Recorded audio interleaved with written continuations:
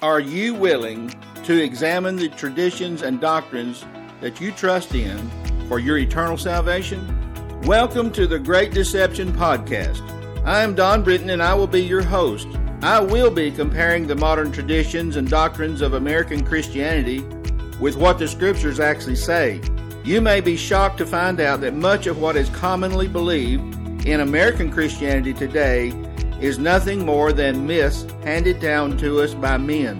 So please join me now with an open mind. Hello and welcome back to another Great Deception Podcast. I'm Don Britton and today I want to talk with you about your thoughts, your feelings, and the deceptions that come with them if you don't discern properly what is truth versus what is falsehood. The first thing I want to do is remind you that we're all in a war. We all must be prepared for battle. We must fight for our lives against the darkness of this evil day that we're living in now. Paul wrote to the Ephesians, and here's what he said. He said, "Finally be strong in the Lord and in the strength of his might. Put on the full armor of God so that you may be able to stand firm against the schemes of the devil. For our struggle is not against flesh and blood, but against the rulers, against the powers, against the world forces of this darkness, against the spiritual forces of wickedness in the heavenly places. Therefore, take up the full armor of God so that you will be able to resist in the evil day, having done everything to stand firm."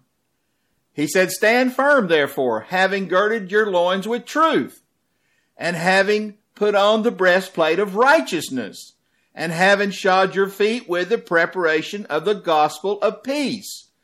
In addition to all, take up the shield of faith, with which you will be able to extinguish all the flaming arrows of the evil one. And take the helmet of salvation and the sword of the Spirit, which is the word of God." That's Ephesians 6:10 through 17. So what Paul is saying here is that our struggle is not against physical things. It's not against flesh and blood. It's not against humanity, but it's against the rulers and against the powers and against the world forces of darkness and against the spiritual forces of wickedness in the heavenly places. That is, in the spiritual realm. Paul told us to put on the full armor of God so that we would be able to resist in the evil day, having done everything to stand firm. Now, you don't hear much. You hear some about spiritual warfare today, but it's not the kind of warfare that I'm going to talk to you about. You see, this warfare that we're having today, that we're to have, is the battle that goes on in our mind. It's our own battle that we have against darkness, against falsehood, against the thoughts that come, against the temptations that come. So getting down to the nitty-gritty here, the weapons that we need to fight this battle, number one, Paul said, is to gird your loins up with truth. That's like strapping on your sword or putting on your gun belt, so to speak. Gird yourselves up. Strap it on. The truth.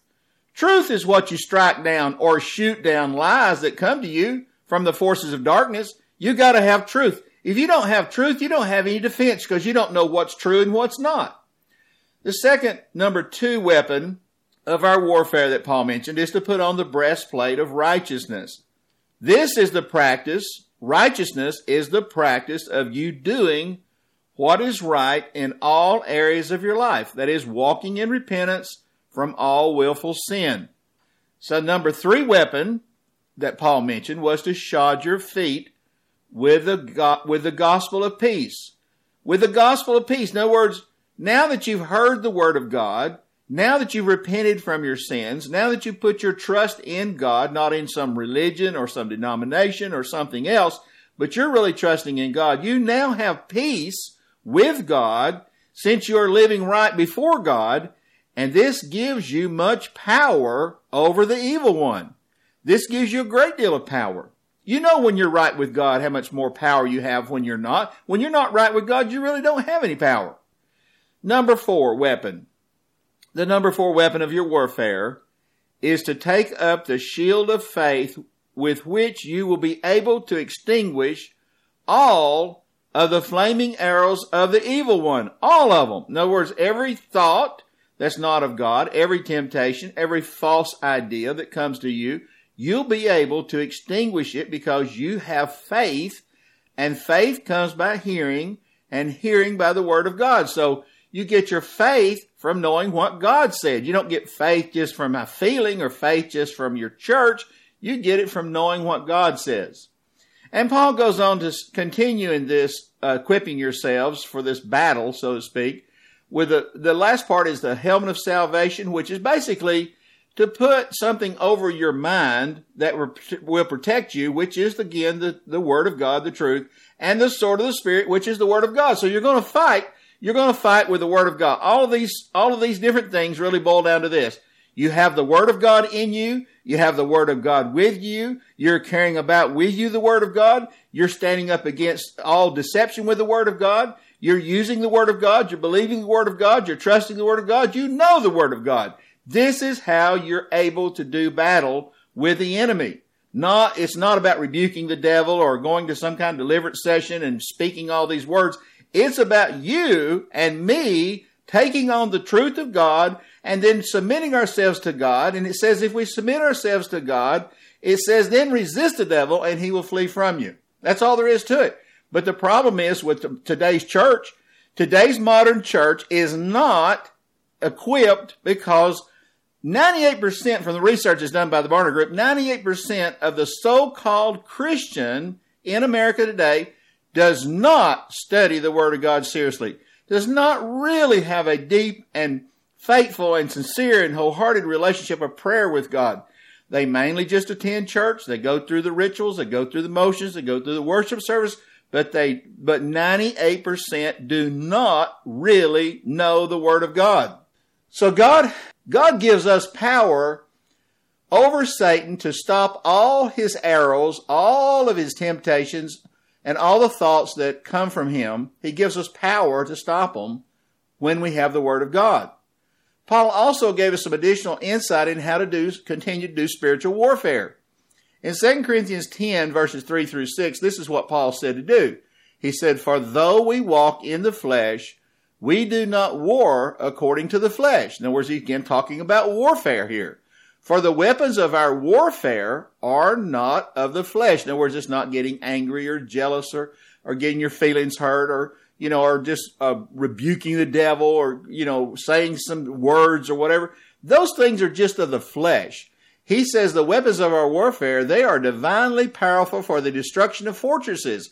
We're destroying speculations and every lofty thing raised up against the knowledge of God, and we are taking every thought captive to the obedience of Christ. And we're ready to punish all disobedience whenever your obedience is complete. So what Paul is saying is, you got to do something in your mind. It's working in your mind. This is your own responsibility. Everybody's got to fight their own battle, so to speak. So the battlefield is in our minds. It's not in some physical place. It's in our thought process. And I want you to understand something. I don't care what your theology is. I don't care what you believe. The truth is, both God and Satan have access to our minds. Both God and Satan can see what we're thinking. Both God and Satan can see what our weakness is, what our struggle is, what our private sins are, or our trust in God is. It's evident. It's in the spiritual realm. So the warfare is in the spiritual realm and it's in our minds. But God, He speaks to us by His Spirit, reminding us of all the things that He said to us in His Word. He reminds us, that of His promises and of His commandments and of the things He expects us to do and how He expects us to walk and of the kind of behavior and the kind of conduct we're supposed to have. He explains all that to us in the Scriptures, in His Word, and His Spirit is always reminding us of the things that He has said. And He's always putting those thoughts and reminding us, and with every temptation, it says He gives a way of escape. And so that's what God does for us. And this is called grace. Grace is up here bringing salvation to all men, instructing us to deny all ungodliness and worldly desires and to live sensibly and righteously in this present age. That's Titus 2:11. So grace, the grace of God, is what speaks to us in our minds to do what is right.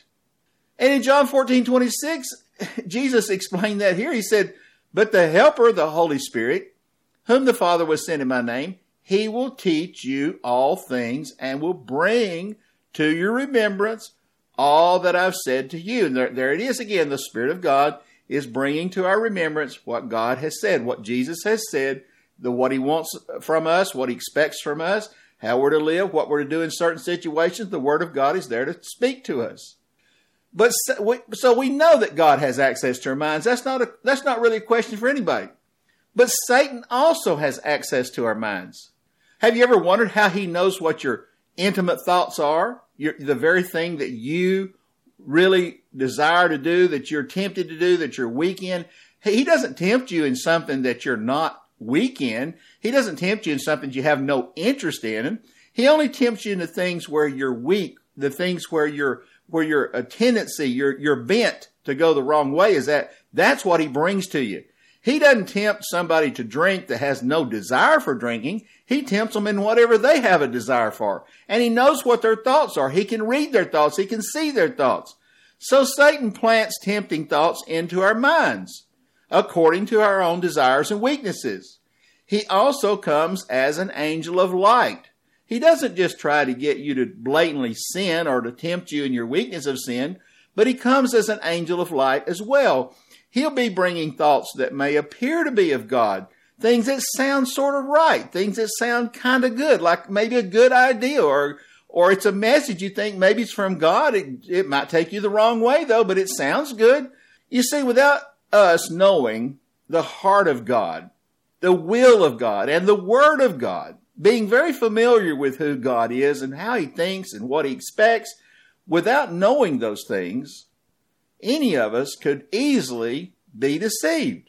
You'll not be able to know if the thought you're having or the feeling that you're having is from God or Satan if you don't know his Word. That is why you must take every thought captive to the obedience of Christ, because you take that thought captive. In other words, you capture that thought. You bring that thought into agreement or into alignment with the Word of Christ. It has to be bring that thought captive to the obedience of Christ. If it doesn't line up with Christ, if it won't line up with Christ, if it doesn't line up with the Word, then it's not of God. Then you throw it out. You cast it out. Every thought that you have, and I have, must be examined and held up against the truth of God's Word, especially when it's something that's spiritual in nature. It's not like you're having thought, well, do I want a hamburger or a hot dog for dinner? That's not what I'm talking about. I'm talking about things that affect your soul, things that affect relationships, things that affect what you're going to do as far as the things of God and things that you might believe that are of God. Those thoughts really need to be examined very carefully against the truth of God's Word. If you don't know the Word of God, if you don't know what God thinks and how God thinks and what God thinks about certain things, then you will not be able to discern if the thought is of God or of the devil. And there's a lot of things that are coming to people today because I listen to podcasts. I watch some Christian TV. I watch the ministers. I listen. I just shake my head. The things that they're saying, the thoughts that they're having, the things that they're preaching, the statements that they're making, I know for the most part they do not come from God because I know what God says about these things. So, if you don't know the Word of God, you just won't be able to know if it's of God or of the devil. And this is the problem today. In America, we have a gazillion people going to church that have no idea what the Word of God says. If they did, there wouldn't be 1,000 denominations. If there did, there wouldn't be 100 ways to heaven. If they did, they wouldn't be living in sin, thinking they're going to heaven. If they knew the Word of God, they would not be living like they are. Paul said that all Scripture is inspired by God and profitable for teaching and for reproof, for correction, and for training in righteousness, so that the man of God may be adequate, equipped for every good work. So, this has got to be our standard, folks. The standard has got to be what the Scripture says, not what your church says, not what Prophet Jones said or Pastor Smith said or whatever. It's got to be what God says. If we don't come back to the Scriptures and to the Word of God and study it and find out what God is saying, we're just going to be, as a church, as American Christianity, we're going to just continue to be all divided up, full of confusion, full of false teachings, full of false prophets, full of false pastors, and just full of deception. So, if you have any kind of thought about anything, especially anything to do with God, or what you're to do with your life, or that's going to affect other people, you need to take and hold that thought up against the Scriptures to test it. Since all Scripture is inspired by God, and since it's inspired by God, it is profitable. The Scriptures are profitable for teaching. They are profitable for reproof when needed, and for correction when it's necessary, and certainly for training in righteousness. In other words, to do the right thing. This is the only standard we can trust in. We cannot trust in our feelings. We cannot trust in the pastors or the reverends or the doctors of theology or the prophets we just can't trust in anybody but Jesus. Now, I realize that some people are of Jesus, and that's wonderful. Paul said, follow me as you see me follow Christ, and I'm always willing to do that. But you won't know if they're following Christ unless you know exactly which way Christ is walking. And you won't know that unless you know the Word. So if you don't compare your thoughts and your feelings and your imaginations to the Word of God, then you will absolutely be deceived. In that case, you would not be engaging in true spiritual warfare if you don't. You got to know the Word. You got to apply the Word. You've got to compare everything to the Word. You got to compare what you're doing at your church to the Word. You got to compare what your pastor is saying to the Word. You got to compare everything to the Word. By the way, spiritual warfare, again, is not rebuking the devil. I'm going to have to do another podcast about this sometime, but it's not rebuking the devil.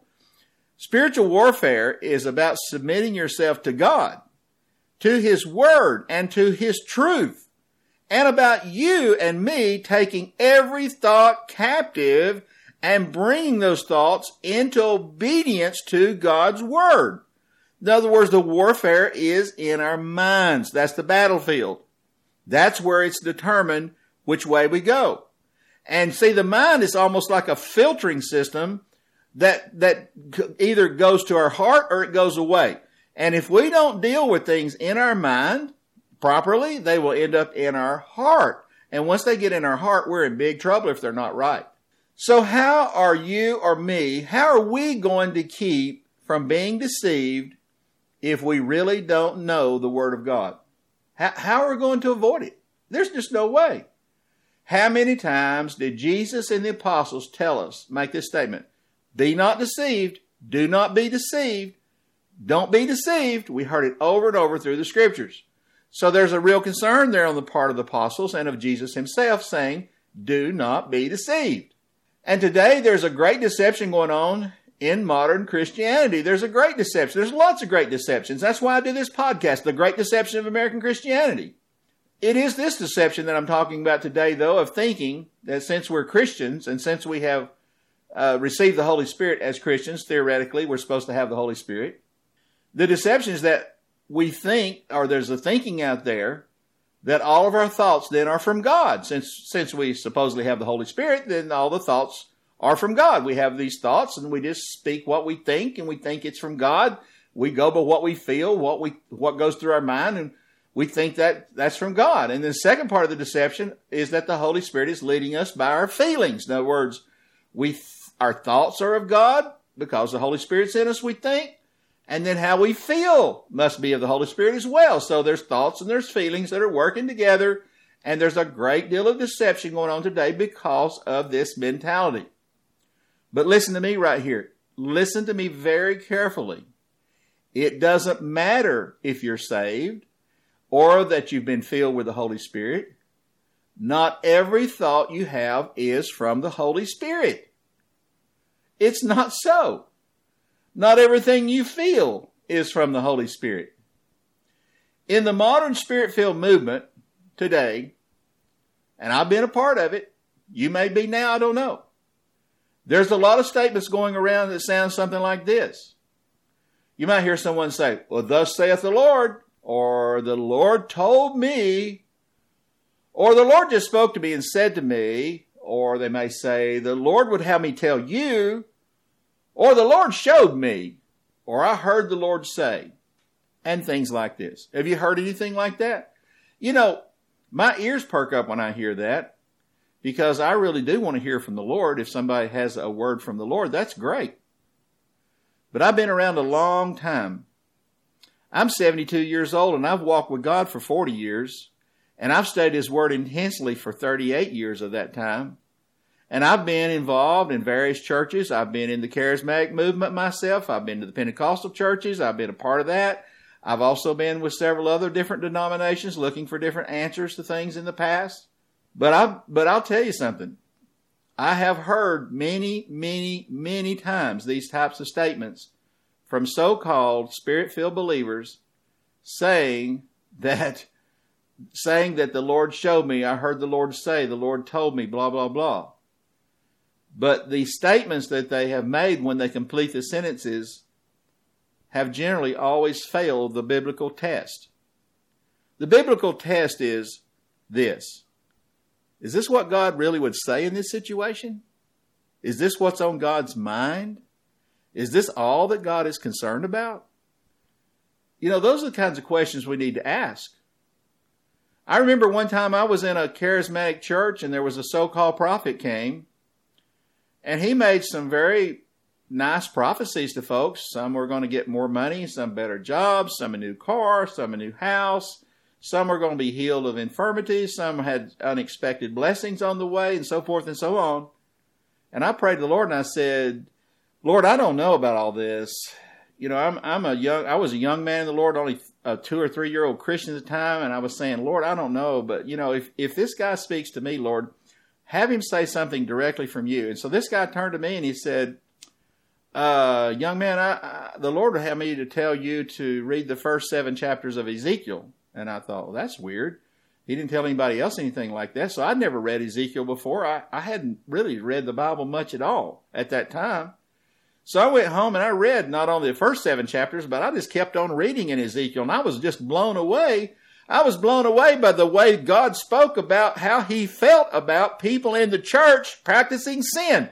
Well, I knew for a fact that in this very same church that the associate pastor was married to a woman and had children, yet he had a gay affair with a man outside the church. This was going on during this meeting. And I knew for a fact that there was a couple of guys in the church that were smoking marijuana. There was more than one in church involved in pornography. I knew for a fact that there was a lady in the church who was single, who was living in immorality. She was in fornication with more than one guy. So you think all that God is going to say to these people is, bless you, I'm happy with you, everything is fine with you, because that's basically what this prophet was saying, except he told me to go read Ezekiel, and when I read Ezekiel, I found out he was a false prophet, because I suddenly, just in one book, realized that God Himself was saying something about how He felt about sin in the church, and He was very strong about it.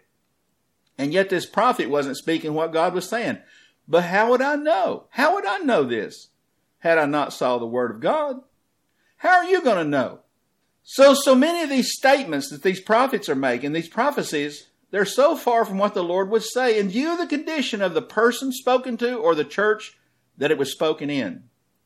If you study the Bible from front to back, you will get very familiar with what God has to say to His people and the kinds of things He is concerned about, especially how God feels about sin in His people. Over the years, I've heard many messages, even given in tongues in churches and interpretations of those messages that were not from the mouth of God. In those situations, it's just like these prophecies. I usually had some first-hand knowledge of the spiritual condition of that church I was in at the time, or some of the members whom I knew to be immoral, or in some cases were getting a divorce for no good reason. In other cases, I knew of members that were strongly connected with the ways of the world. And since I was familiar with how God responded to Israel in the past for the same kinds of things, now that I had studied Ezekiel and started looking at some of the other prophets like Jeremiah and Isaiah, now I was getting much more familiar. And now I understood what God had to say to a people calling themselves by His name who were living in sin. So then I knew for sure that if God were actually to speak to these people, that He wouldn't just give them some peace and safety and blessings and prosperity messages in view of their wickedness. No, that wasn't going to happen. So I knew God wasn't speaking. So this has been the vast majority of the tongues messages with interpretations I've heard over the years, the vast majority of prophecies. In fact, I have to be honest, I cannot even think of, in all the different meetings I was in, a lot of them over the years, I don't remember ever hearing one single message that addressed sin and spoke from the voice of God to the people in sin like it is in the Bible. And with almost no exception have I ever heard anything like that.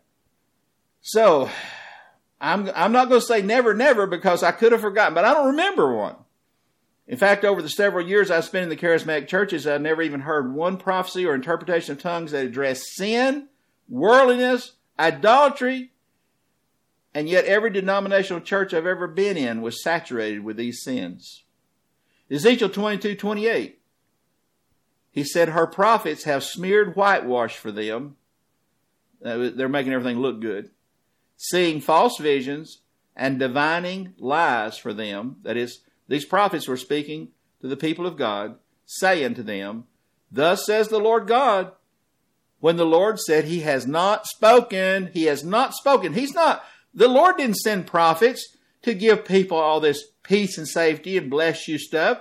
When He sent a prophet, it was because there was a problem, and He sent the prophet to speak and to address the problem that was in Israel. It's no different in the churches today. I mean, you think in the condition of the American church that all God's got to say is, hey, I'm happy with you, be blessed, be prosperous, and get well? I don't think that's all He's got to say. If you know God, if you know His Word, you'd know that's not all He's got to say. In Jeremiah 23, verses 21 and 22, here's what He said. I did not send these prophets, but they ran. I did not speak to them, but they prophesied. But if they had stood in my counsel, then they would have announced my words to my people and would have turned them back from their evil way and from the evil of their deeds. And like I said, with almost no exception, I'll give you a couple of exceptions. I didn't see him in person, but I have seen the video where David Wilkerson was addressing the sins of the American church and of America in general, but he was calling us out for the wickedness in the church and the compromise and the pastors who are allowing sin to go on. So David Wilkerson is one of the few I've ever heard speak against the condition of the church today. And another one, whom I did meet one time, was Leonard Ravenhill before he died. I met with him in Dallas, Texas one time. In fact, we talked and he prayed for me. And he was a man who stood up against the condition of the church. And he was really strong against it. In fact, at that meeting that I was in with him, he spoke to us. As an old man, he was in frail condition, but he still addressed the sins of the church.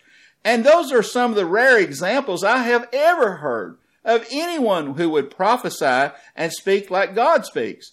And who would say the kinds of things that would turn God's people back from their evil ways. The problem is that nobody's turning anybody, for the most part, back from their evil ways today. It's all a big business. It's all a big show. It's all about making people happy, making them feel good. It's about entertainment. It's just a feel-good thing that we're going on in American Christianity today.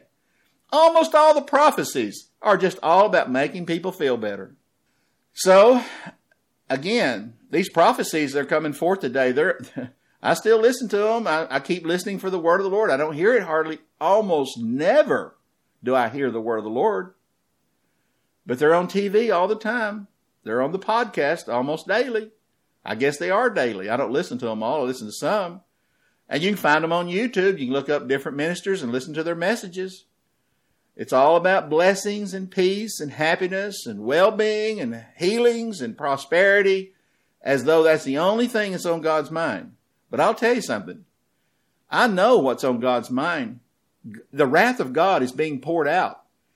This is not the agenda of God to a nation, that is this this agenda of blessings and peace and happiness and healings and health and prosperity. This is not on the agenda of God to a nation and to a church who is living in sin and rebellion to God, who doesn't even know God, who doesn't even know His Word, who's not involved in spiritual warfare, that's not involved in taking thoughts captive, but a church that does whatever she wants to do and still takes on the name of God.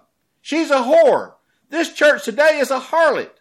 So obviously, not every thought or message is from God, even though it is usually assumed today with the modern Spirit-filled movement that their thoughts are always from the Holy Spirit. It's assumed that. And so I said the first part of this deception was, that about the thoughts. The thoughts were from God. Well, the second part of this modern deception that I'm talking about today is the part about the feelings. The thoughts, and now it's the feelings. It's all too common today to hear someone say something like this. I feel like the Lord is telling me. You could just feel the Holy Spirit in that place, or I feel that God is going to do whatever, or I felt the Spirit moving, or I could just feel the Lord. I once had a charismatic pastor who would gasp his breath when praying for someone. And I asked him, I didn't know what he was doing. I didn't know what was happening to him. So I asked him, I said, what was that thing that you're doing? And he said, oh, that's the Spirit gripping me. That's the Holy Spirit. That's a surge of the power of the Spirit going through me. And I said, and he asked me, he said, have you ever felt the Spirit? I said, no. And so it's kind of like, you've seen T.D. Jakes on TV. I have. Maybe you've been in person. And he'll be speaking, all of a sudden he'll have kind of like a sudden jerk, like he got jolted with electricity for a moment or something, and the people all get all happy about it and everything. Like it's supposed to be some kind of a jolt from the Spirit, I guess. I don't know what it is. But see, I don't find any scriptural basis for any of these things. There's a lot of dramatics with televangelists going on today with things like this. And but there's not any evidence, none, from the scriptures that God causes people to feel anything physically. I know there's a lot of other spirits operating today that cause false signs and wonders. I'm not saying they don't feel something. I'm not saying something ain't happening. I'm not there. I don't know if something's happening, but I'll tell you one thing. I don't find any evidence that the Spirit of God is causing these things to happen. In fact, we were warned about this, that in the last times there would be all kinds of signs and wonders and false signs and false deceptions coming to deceive even the elect if possible. Folks, we're living in the generation of feelings and emotions and religious fantasies. We're living in that generation now.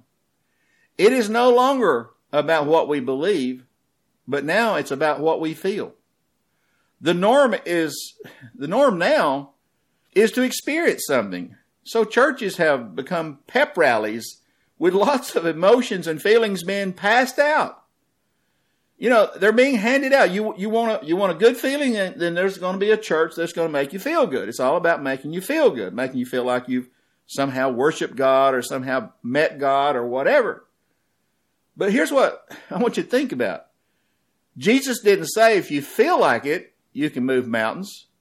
But he said if you had faith, you could. Moses didn't go down to Pharaoh to lead the children of Israel out of bondage because he felt like it. In fact, he didn't even feel like it. He didn't even want to go. But he did go because God told him to. So it wasn't about how he felt. It was about what God said. So I ask you this question. Who in all the Bible ever said anything or did anything or believed anything because he felt something? Who ever felt the Holy Spirit? I really ask you this question. This makes no sense. It's not biblical. So I thought, well, I'm going to look this up. I study the Bible a lot, and so I just had to go and research this one question. The word felt, the word feel, the word feeling. I looked up these three words: felt, feel, and feeling. And here's what I found out. There's only 16 times in the whole Bible that the word feel appears at all. And I'm talking about Old and New Testament. There's only 2 times in the whole Bible that the word feeling appears. And there's only 17 times in the whole Bible that the word felt appears.